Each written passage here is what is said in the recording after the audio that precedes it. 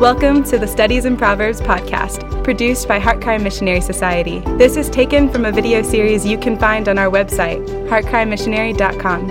Heartcry is a missionary society founded by Paul Washer. The goal of our ministry is to glorify God and bring the greatest possible good to humankind through the preaching of the gospel and the establishment of biblical churches throughout the world. Visit heartcrymissionary.com to view our other productions and to find out more about Heartcry Missionary Society.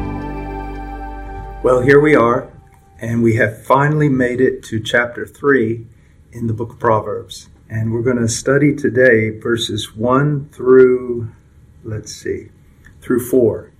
And at least we'll start on those verses and see how far we get. Let's read Proverbs chapter 3, verse 1. My son, do not forget my teaching, but let your heart keep my commandments. For length of days and years of life and peace they will add to you. Do not let kindness and truth leave you. Bind them around your neck. Write them on the tablet of your heart. So you will find favor and good repute in the sight of God and man. Let's go to the Lord in prayer. Father, thank you for this passage. What a beautiful, beautiful passage. Father, I pray that these words would find their place in the deepest part of the heart and mind of the young people who are listening. Dear God, that they would be transformed by them, that they would grow to be men and women of grace, that great favor would be upon them, that they would be wise, not in their own eyes, but in the counsel of their God. Father, please, please, make this teaching more than just words, more than just a use of time. I pray, dear God, that the young people who hear this will be blessed by it. And I pray for them, Lord, all the days of their life, that they would increase in the fear of the Lord, in the favor of God and man, that their lives would be an adornment to the gospel. Now, Father, help us in this study. In Jesus' name, amen. Now, he begins here with the words, my son. And I just want to say something here. I wrote something down. The motive is the love of a father and the desire for the spiritual, temporal, and eternal well-being of his child. Now, I know that I'm talking to young people, and so maybe you're several years away from marriage, and even more so from having children. And I don't want to grind this into you. You know how parents are always telling their children, you have no idea how much I love you. But honestly, in a normal setting, the normal father and mother, what they're saying is true. When you have a child, it is an amazing thing. And here's this person you don't even know that they can't feed themselves. They're going to cost a whole lot of money. They're going to keep you up at night.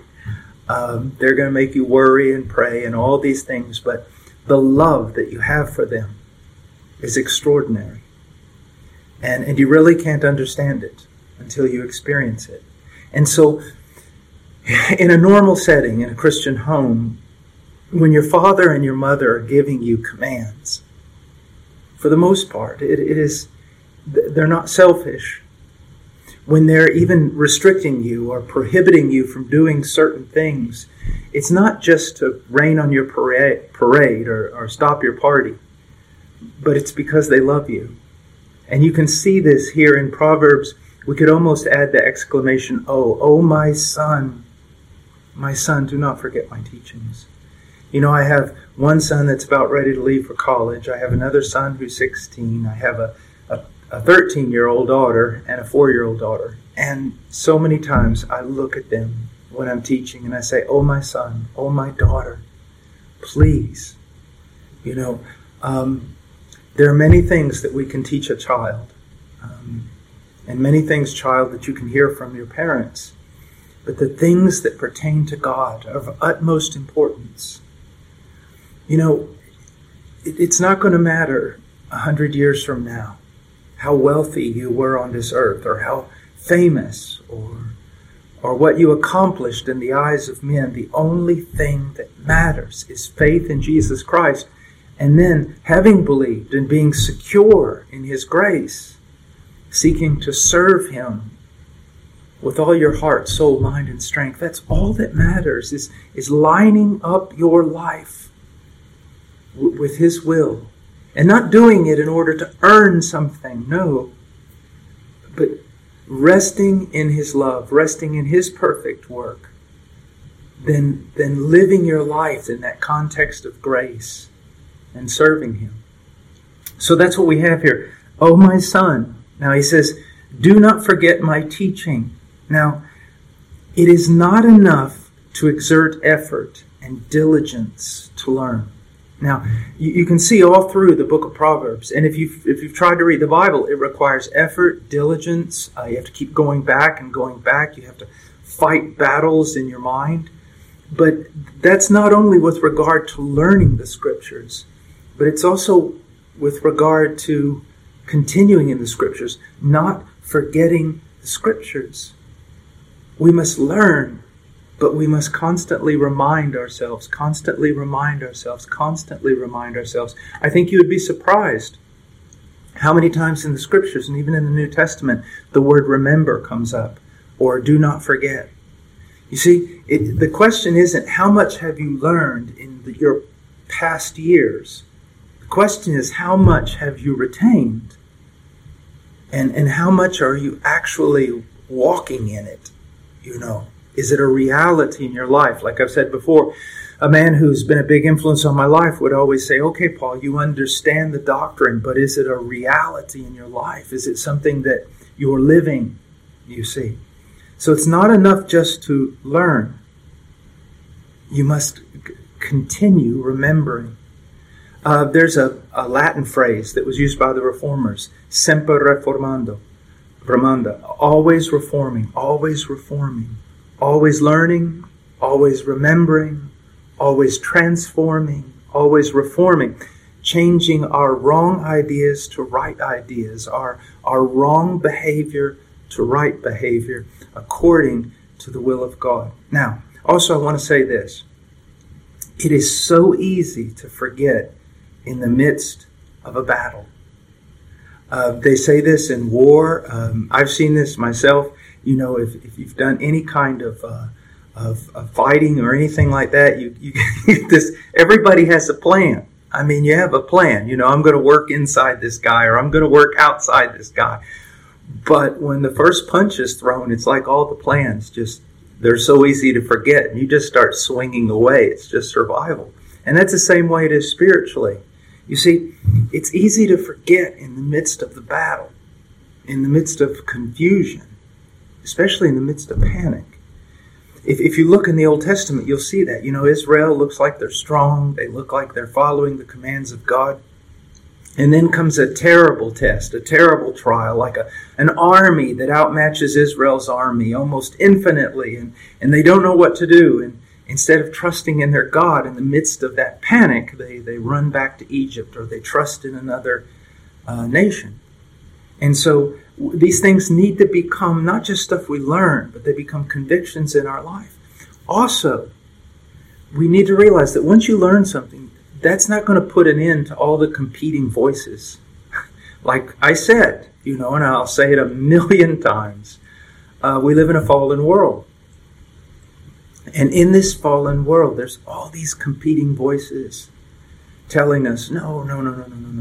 Don't follow that old Bible. Don't follow a book that was written thousands of years ago. You know, there are new ideas. This is a new world. Well, there are new ideas, and it is a new world. But if it contradicts the Scriptures, it's wrong. It's just wrong. And you will know them by their fruit, and you can see what kind of fruit these new ideas in this new world are producing. Not much good. Not much good. Now he says, do not forget my teaching. And then he says, but let your heart keep my commandments. So the first, he's talking negatively about what not to do. Don't forget. Don't forget. How many times have I asked my sons, when I come home from the mission and I say, did you take out the trash? Oh, I forgot. It wasn't that they were disobedient. They weren't rebellious. They just didn't remember. And so again, it's not enough to learn. You must keep learning, keep reminding, keep remembering so that you don't forget. Then he says positively, but let your heart keep my commandments. Let your heart keep my commandments. I've written here, more than just external obedience for the sake of others or for the sake of show. Now, young person, let me talk to you for a second, and only you can answer this question. Only you. And you need to pray for discernment in answering this question. Are you seeming to follow Christ? Are you seeming to believe? Are you seeming to live the Christian life because it's what your parents want? Because it's what is expected of you? Or is it something that's actually in your heart? Is it all just external? This is what we do because we're raised in a Christian home. Is it all just external? Is it for show? Is it a part of you? Is it something that's going to leave with you? Or are you going to forget it all when you leave? Do you truly know Christ and His truth and your devotion for Him? Is it something that's of the heart? Is it internal? Here I say, is it internal obedience flowing out of a genuine love for God and a genuine esteem, a genuine love for His will as it is revealed in the Word? Now, I can honestly tell you, I am not perfect. I am so far from it. And yeah, I struggle with a lot of the same things you struggle with, even after all these years: apathy, tiredness, getting distracted. But I do recognize, to me, honestly, there's no greater value than the value of Christ. I have nothing apart from Him. Do you have that sense? No God, no salvation, no hope apart from Christ and His gospel. And then another thing, even though, yes, I still struggle with disobedience and everything, when I see God's Word and I see the wisdom in it, I esteem it. I love it. I don't hate it. I just hate the fact that sometimes I rebel against it, but I don't hate it. I don't see it as oppression or, shackles or imprisonment. Not at all. It brings freedom to live as we ought to live. Do you love the law of God? Do you love His will? Those are very, very important questions. He says, let your heart keep my commandments, you see. Let your heart do it. It's not something only outward. And if you say, well, for me it is outward, well, then just stop for a second. And first of all, don't fall into condemnation. Don't become angry. Go to God. He understands. Go to your parents. Go to your pastor and say, just sincerely. And if everyone around you is walking with God, they're not going to judge you. They're not going to get mad at you.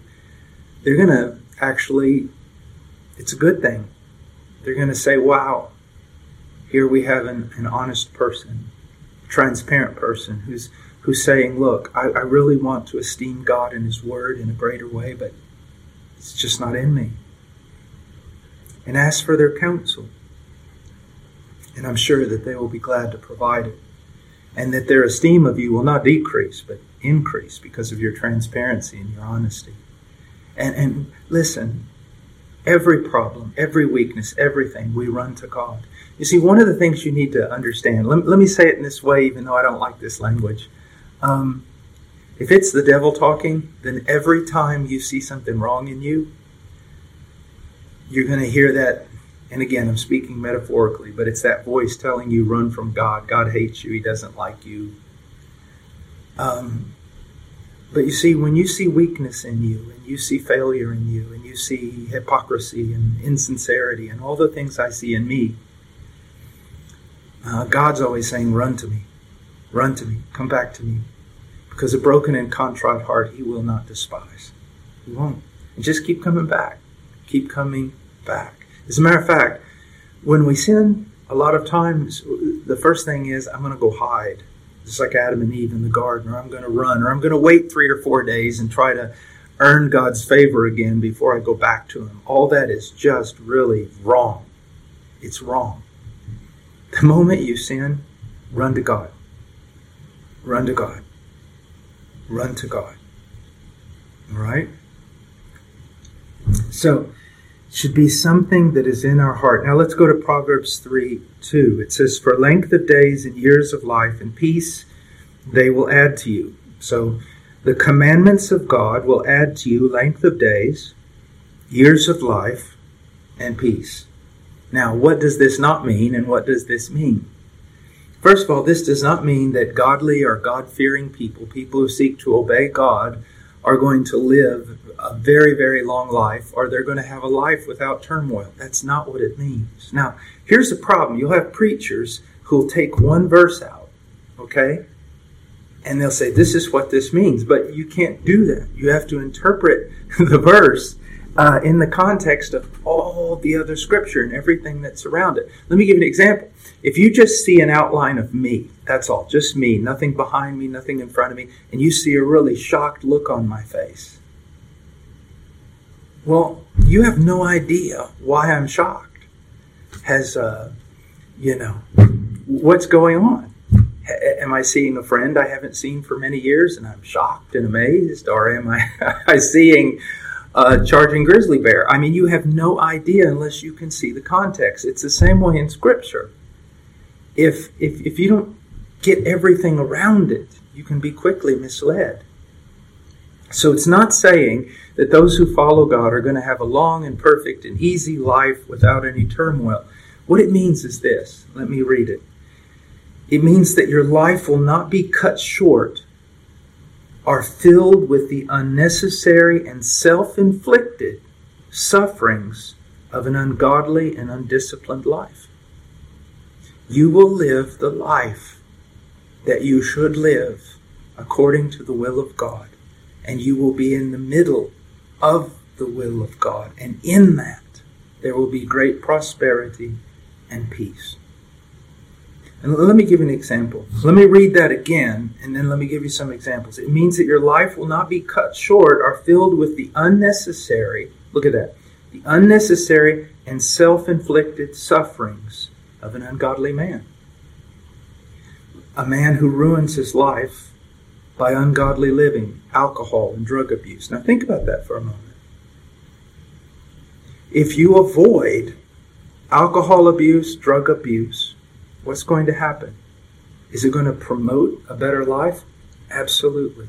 Does it mean that your life will be perfect and without suffering? No, but you will cut out a whole lot of suffering if you avoid those sins and those slaveries.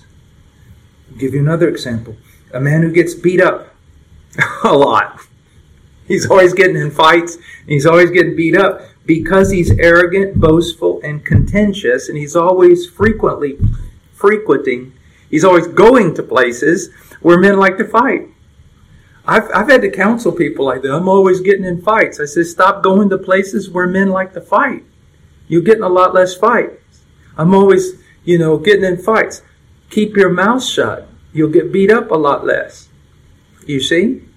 There's consequences for what we do, and we can bring self-inflicted suffering upon us. And let me give you another example. There's nothing to laugh about. A man who gets killed in the midst of committing a crime.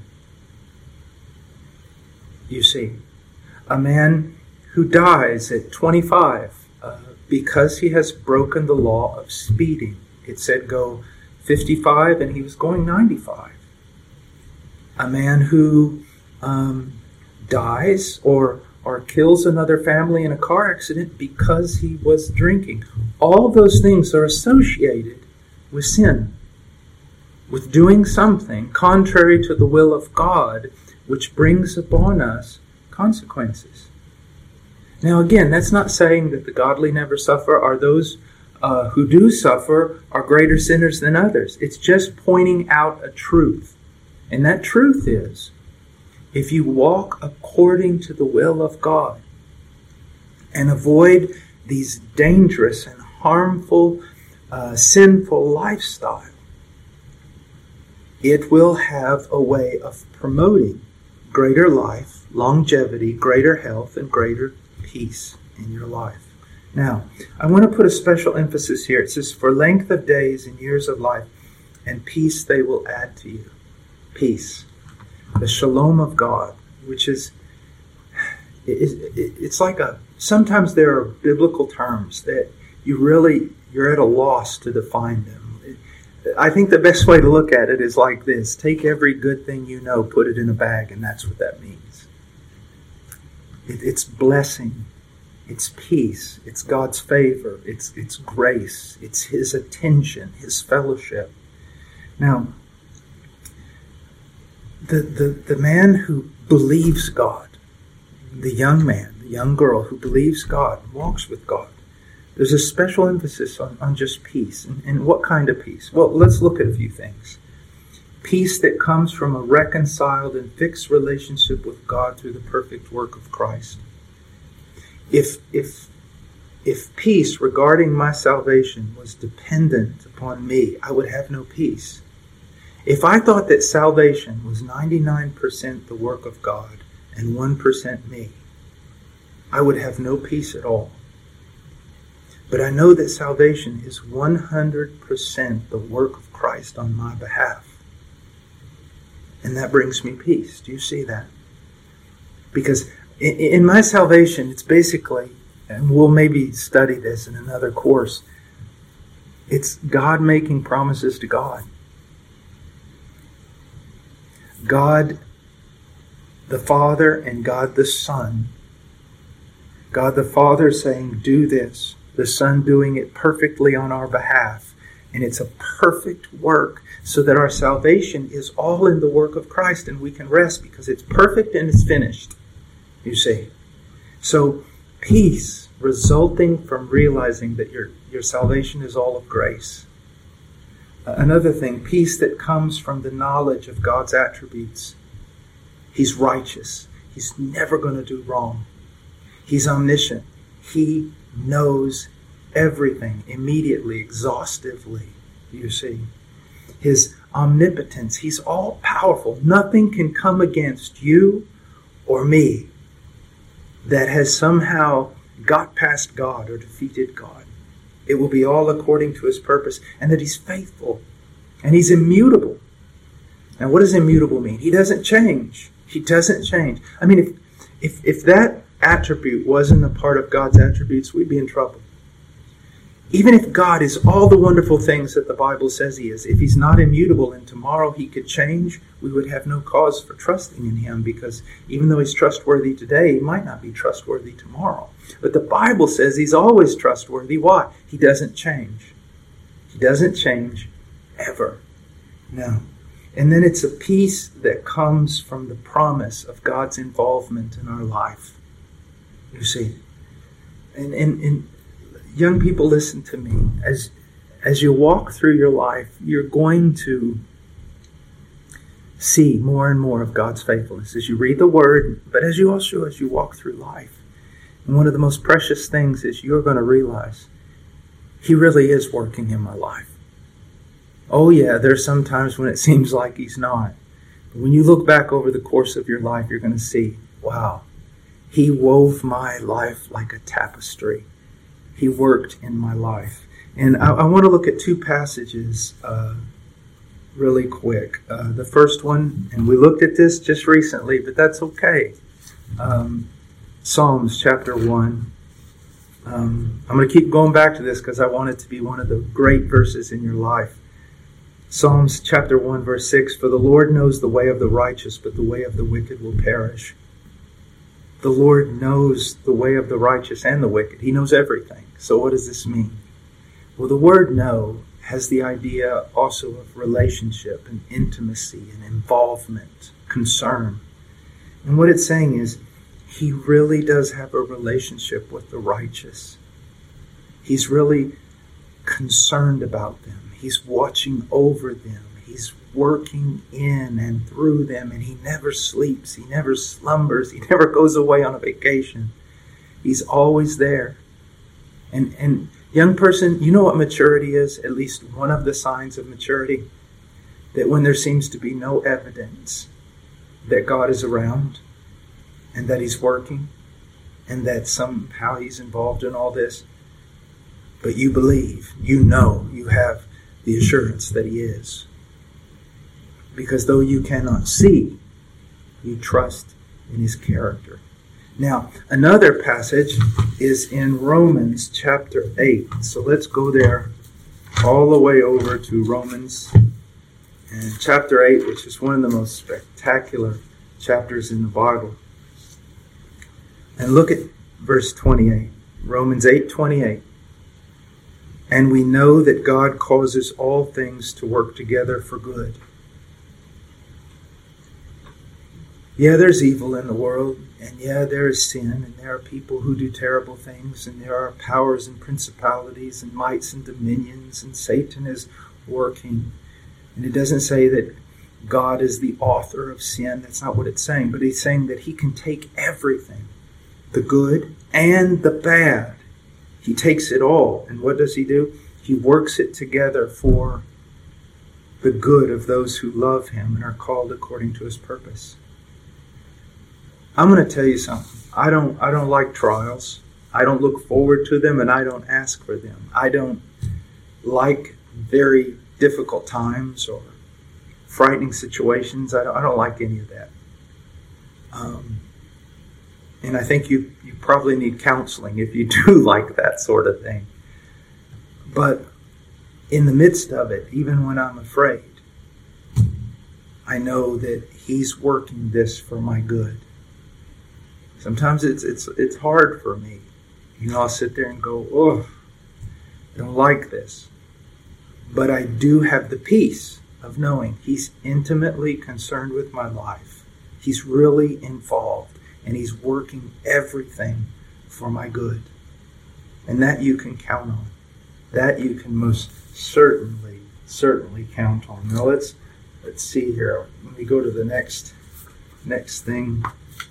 And what we're going to do is we're going to go ahead and stop there. We didn't get near as far as I had hoped. And we're going to make our way back into Proverbs in the next study. And we're going to look at verse 3 and 4, hopefully. And again, young person, realize this. I don't know you, but I do have children. And I did start this because I have a real burden for you. The Lord is faithful. He's worthy. He's real. He's good. And in the midst of all this turmoil, this is what I would tell you. My son, my daughter, do not forget my teaching, but let your heart keep my commandments. For length of days and years of life and peace, they will add to you. I'm sure that sometimes your parents walk into your room when you're sleeping and sit on your bed and just look at you. And they pray, oh God, give them grace. Oh God, give them a life in Christ. A life that's beautiful. A life of grace. That's what we want for you. And it's all found right here in God's Word. Because God's Word points us to Jesus Christ. Well, God bless you, and we'll see you in the next study. Thank you for listening to the Studies in Proverbs podcast produced by Heart Cry Missionary Society. Visit heartcrymissionary.com to view our other productions and to find out more about Heart Cry Missionary Society.